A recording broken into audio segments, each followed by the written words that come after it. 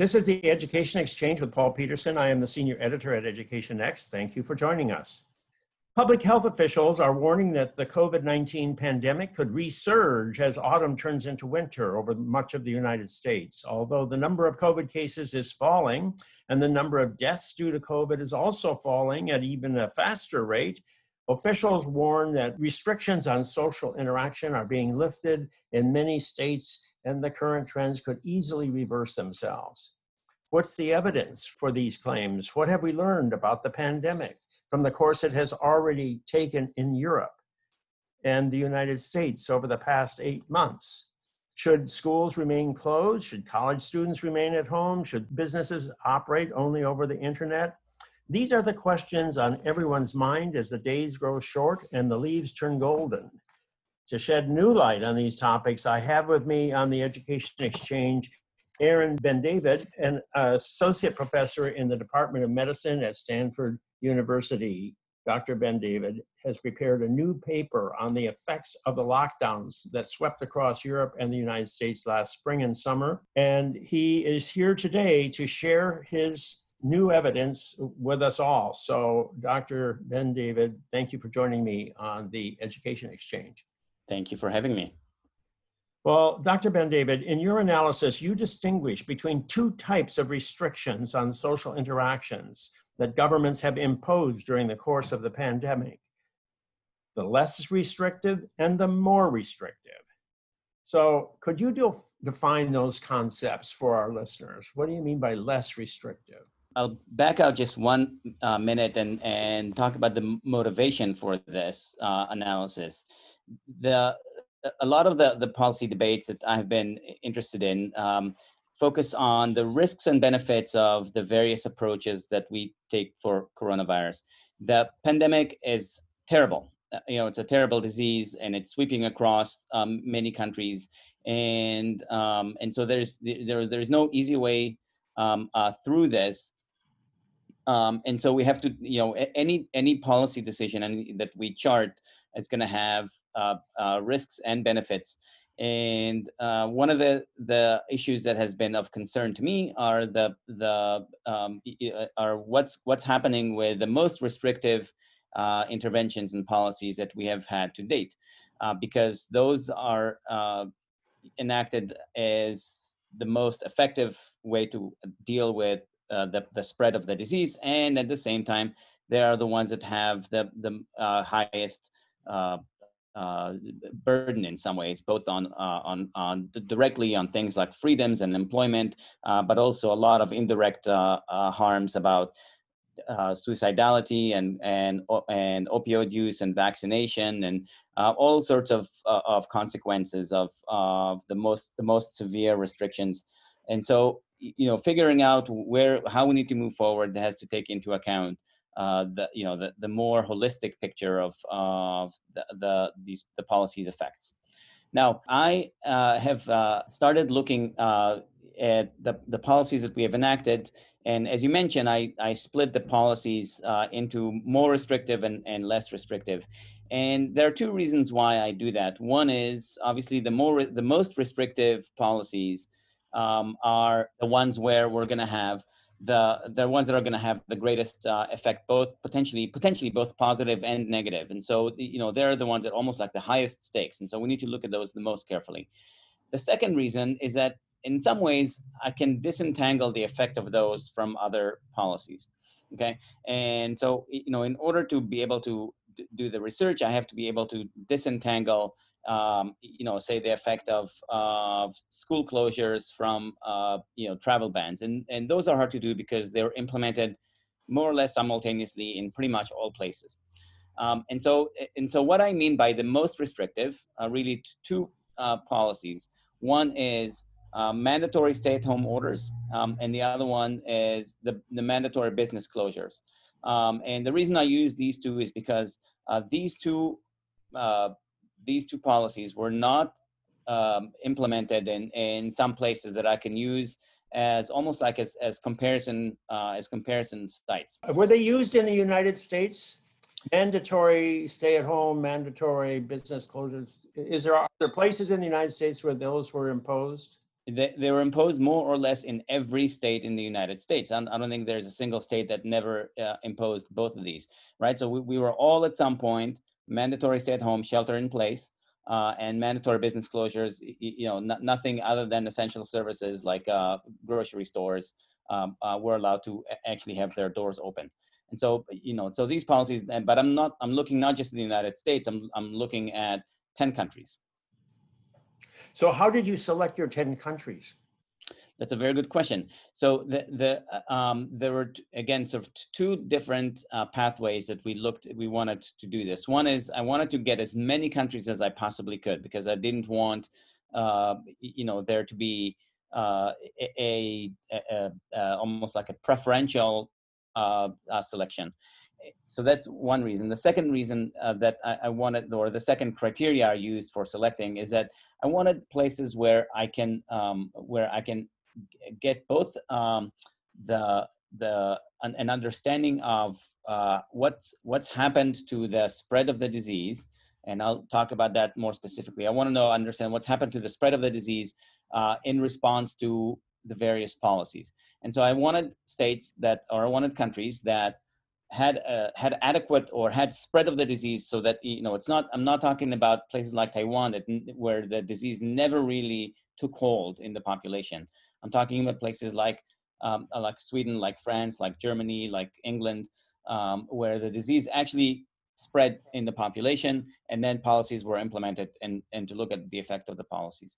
And so these were sort of my criteria, to pick the largest number of countries that I could find data on, and to limit that to those countries that are where the disease actually spread initially, to then evaluate the effects of the policies. Well, I noticed that you included Sweden, and in part you included Sweden because they did not impose these mandatory restrictions, these severe restrictions. But you didn't include Norway or Ireland, Denmark, which are Nordic countries that you might have thought would be natural comparisons. Well, so that's right. So that's exactly right. So I'll talk about those separately. But so let me first take the latter question about Denmark or Norway. And the reason those were not included is because they implemented lockdowns or early enough that was before the disease actually spread, and so they managed to very quickly. You never saw the big spread, the big rise in the number of cases that we saw in so many other places. And so, those in some ways, I couldn't use those as comparison, for comparative purposes, because they never really had the spread of the disease. So they were like Taiwan, you're saying? Exactly. That it's in the same category as Taiwan. And then Sweden is exactly the way that I can, that helps me disentangle the effects of more restrictive and less restrictive, right? Because Sweden never implemented mandatory stay-at-home and never implemented mandatory business closures. And so what you can see is you can look at what's happened in Sweden and say, well, there's a pandemic that's spreading through. We don't know exactly what this pandemic is really doing, because a lot of it is invisible to us. The number of infections is not something we can see. We can just measure some proxy of that. And so here's a pandemic. It's spreading through, and there are policies that are implemented. And the pattern of both of these together in Sweden gives us a sense of what's happening when you implement less restrictive policies. And so that's an important case for us to look at the effects of less restrictive policies.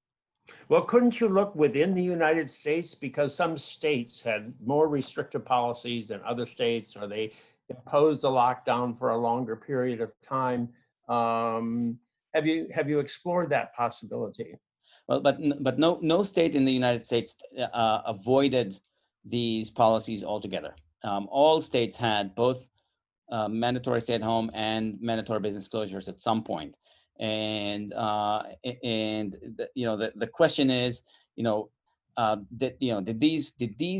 question I'm asking, did these policies, these more restrictive policies, did they have an additional benefit or an additional effect beyond what you could see with less restrictive policies, right? And so the way that the Swedish model was, we're going to give people information and give them guidance and provide general,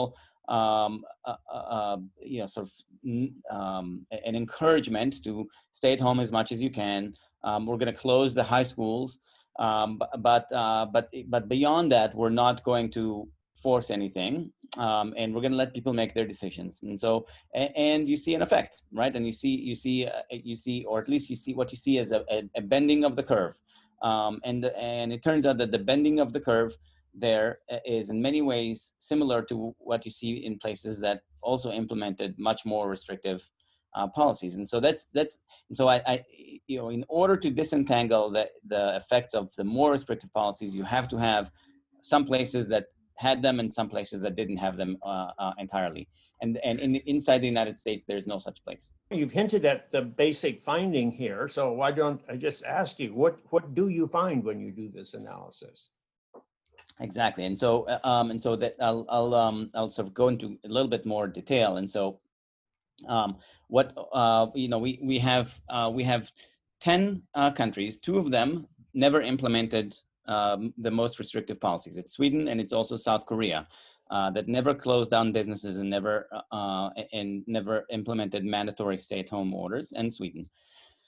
And then we have 8 countries that did, and most of them are European countries, and the United States and Iran as well. And so then what we do is we use the comparison countries again to sort of give us a sense of what happens in the absence of the most restrictive policies, and then we want to see, in the United States, after you implemented the most restrictive policies, do you see an additional effect? An additional effect in terms of how fast the cases are growing, right? And so what we see is that as people started moving less, going to businesses less, driving less, staying at home more, schools were closed, you do see a bending of the curve, and that makes sense. But then the question is, once you sort of implement these mandatory orders, do you see an additional effect? And the answer is, you don't see an additional effect in any of the comparisons. No country, none of the 8 countries compared to any of the 2 countries, Sweden or South Korea. So 16 different comparisons. In none of those do you see an additional effect of the most restrictive policies. Well, some people might say, okay, but Korea is different because the Koreans are very compliant people. They follow rules. So these less restrictive policies really had the same effect of the most effective restrictive policies, just because they were so willing to go along with what the government asked them to do. So that's the Korean case. And the Swedish case, you could argue, well, maybe it's such a rural country, it's not going to be impacted in the same way as more urban countries are. How do you respond to those concerns? Well, I think that's always going to be some of those uncertainties that we have in trying to understand why do we have such a different pattern, or such a different policy response and epidemic pattern in different places. One observation that's very important here is that if you look at all countries, not just our study country, but many other countries, you see a very similar rate of decline of the way that the curve has bent in any country that had epidemic spread, and you see the bending of the curve looks similar, and what that implies is that you have very different policies, but you have a very similar epidemic pattern. And so, yes, I've noticed that actually. I've been watching this on my, on a regular basis. I check to see which countries are doing what, and they all look pretty much the same.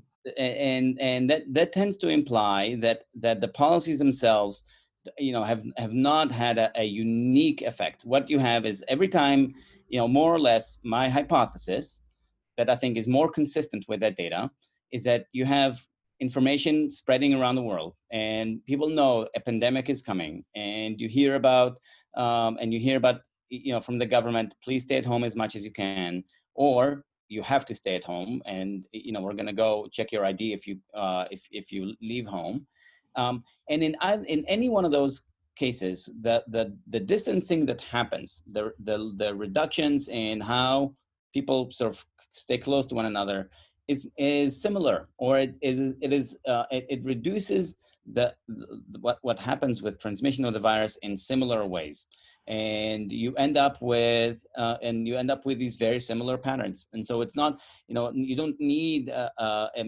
mandatory stay at home. What you need is, in some ways, is to have adequate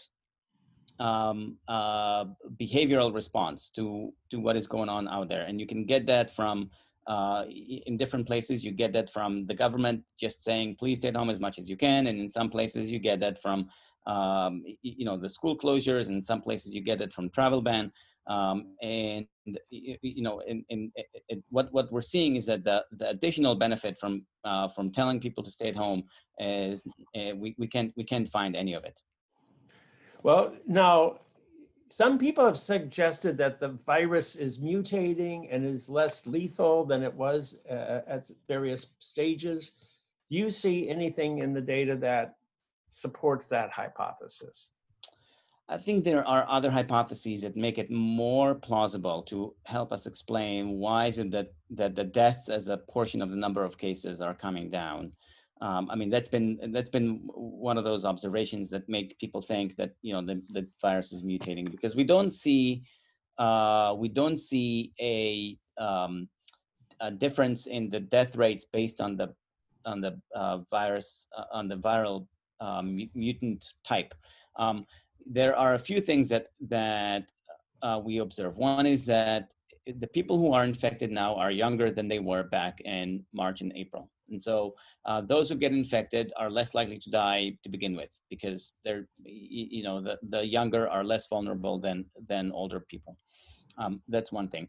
The second thing is we're testing a lot more. And so we're identifying any close contact, anybody who's had an exposure. We test them, and so we have a lot more. We're identifying a lot more people, and so when you look at that's the denominator. And so when you look at that, it looks like the death rates are coming down, but that's partly an explanation that's due to the denominator issue, and so these two, I think, to me, help explain the reduction in death rates. The last thing, actually, is super important, is we're much better at treating the disease. Early on, anybody came in and they had a little bit of low oxygen and they got intubated. And now what we know, to put people on their bellies and to give them steroids and to give them antivirals and convalescent plasma, and to keep them, keep them unintubated, give them supplemental oxygen, and that does the trick much more than it used to in the beginning.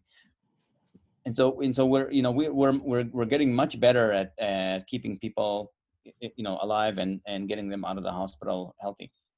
Well, one of the reasons why the pandemic caused such a dramatic initial response all over the world, especially in Western Europe and the United States, was because the death rate seemed to be so high. I mean, that forecast of 2 million people dying in the United States was one that got the attention of the President of the United States and a lot of other political leaders initially. That seems to be hopelessly off. What do you, and then even today, we don't really know how many people are infected out there. And you've done some work in this area too. What do you have to say on that subject? That's right. And so this is, again, this is something that we've done a lot of work on, and we did one of the very early studies that looked at how truly widespread the disease is. And that matters for a few things. It matters for understanding the true number of infections, which is very different from the number of cases. It matters for understanding how lethal that disease is, because it gives you again sort of the right denominator for understanding fatality, and it tells you some things about how close are we to what you might call sort of herd immunity, or to population level immunity. And the question about why is it that it looks like the disease is much less fatal than initial? I think early on, when that happens actually very commonly. In 2009, that we had the H1N1 almost sort of scare, I would say, because it turned out to be really quite benign.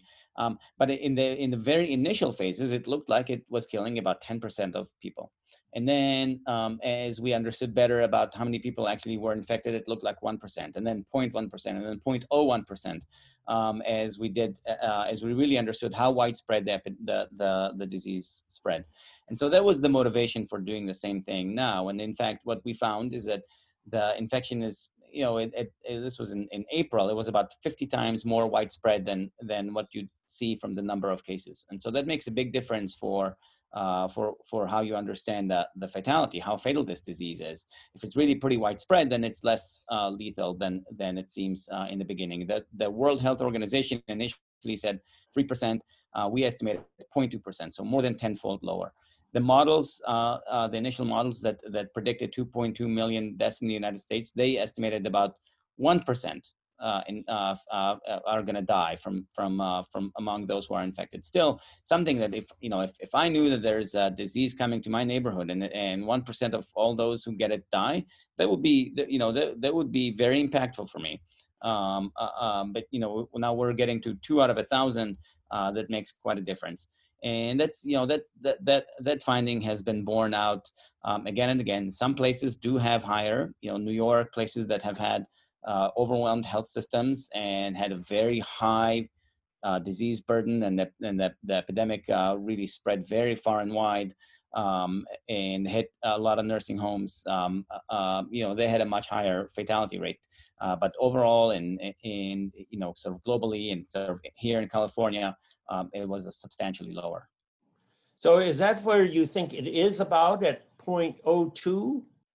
Or 0.2%, so 2 out of 1,000. And so I think that's, that seems to be, by now, our study has been done in many different places, about 100 different sites. And if you look at the range, it ranges from well below 0.2 to about 1%.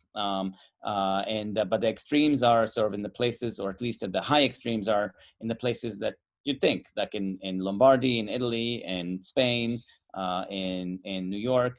And the very, very low end are places actually that, in places like in sub-Saharan Africa or in Asia, that seem to have very widespread disease and very low mortality. And there are a host of hypotheses as to why that happens.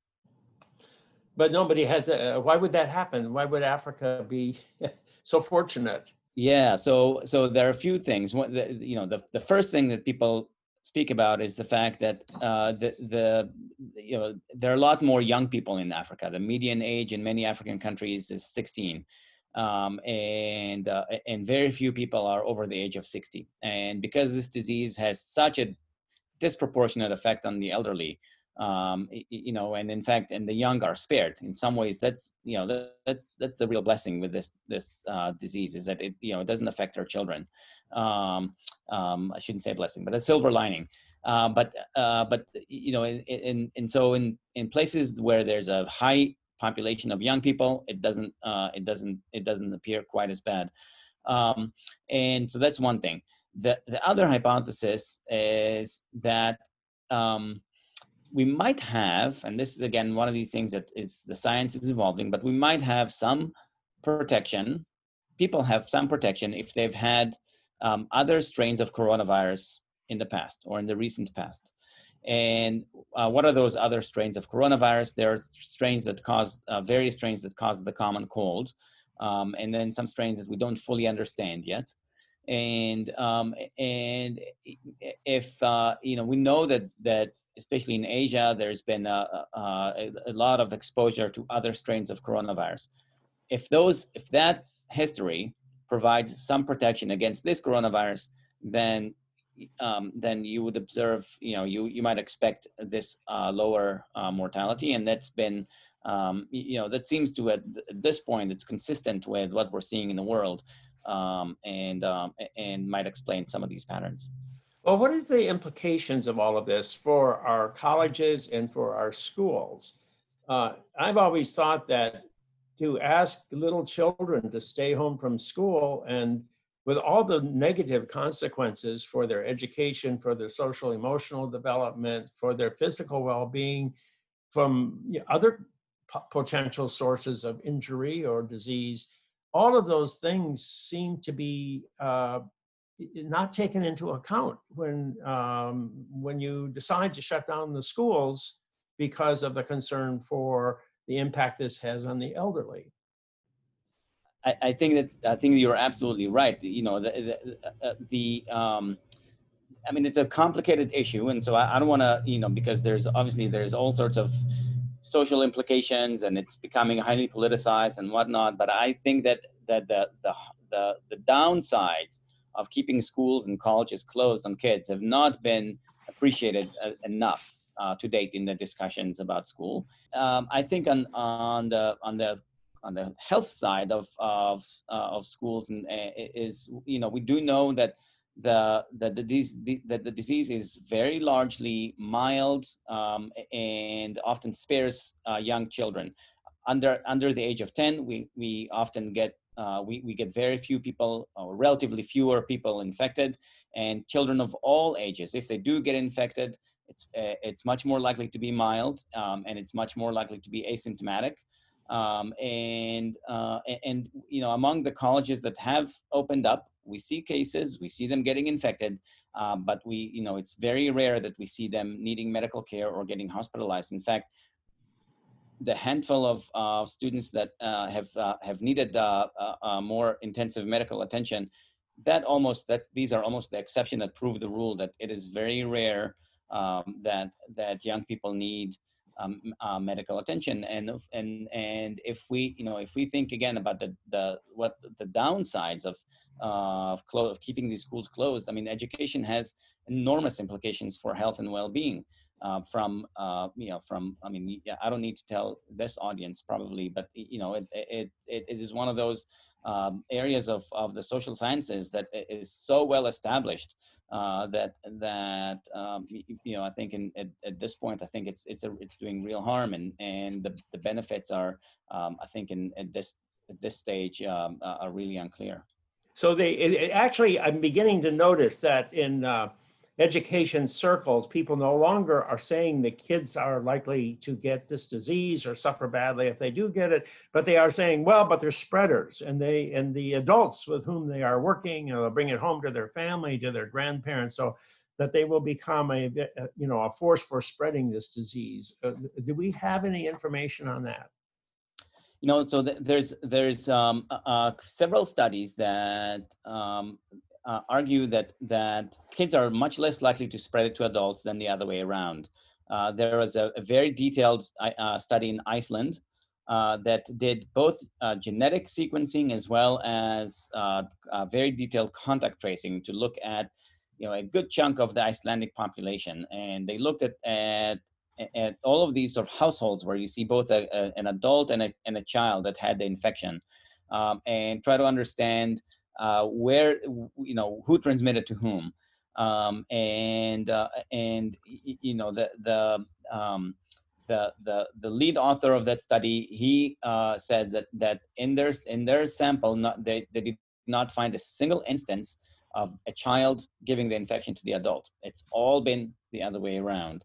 A similar study another study in Switzerland that did very careful contact tracing has similarly suggested that the transmission happens predominantly from adults to kids, not the other way around. Other studies question that, or at least provide some evidence that you know, kids do spread in non-trivial rates to adults.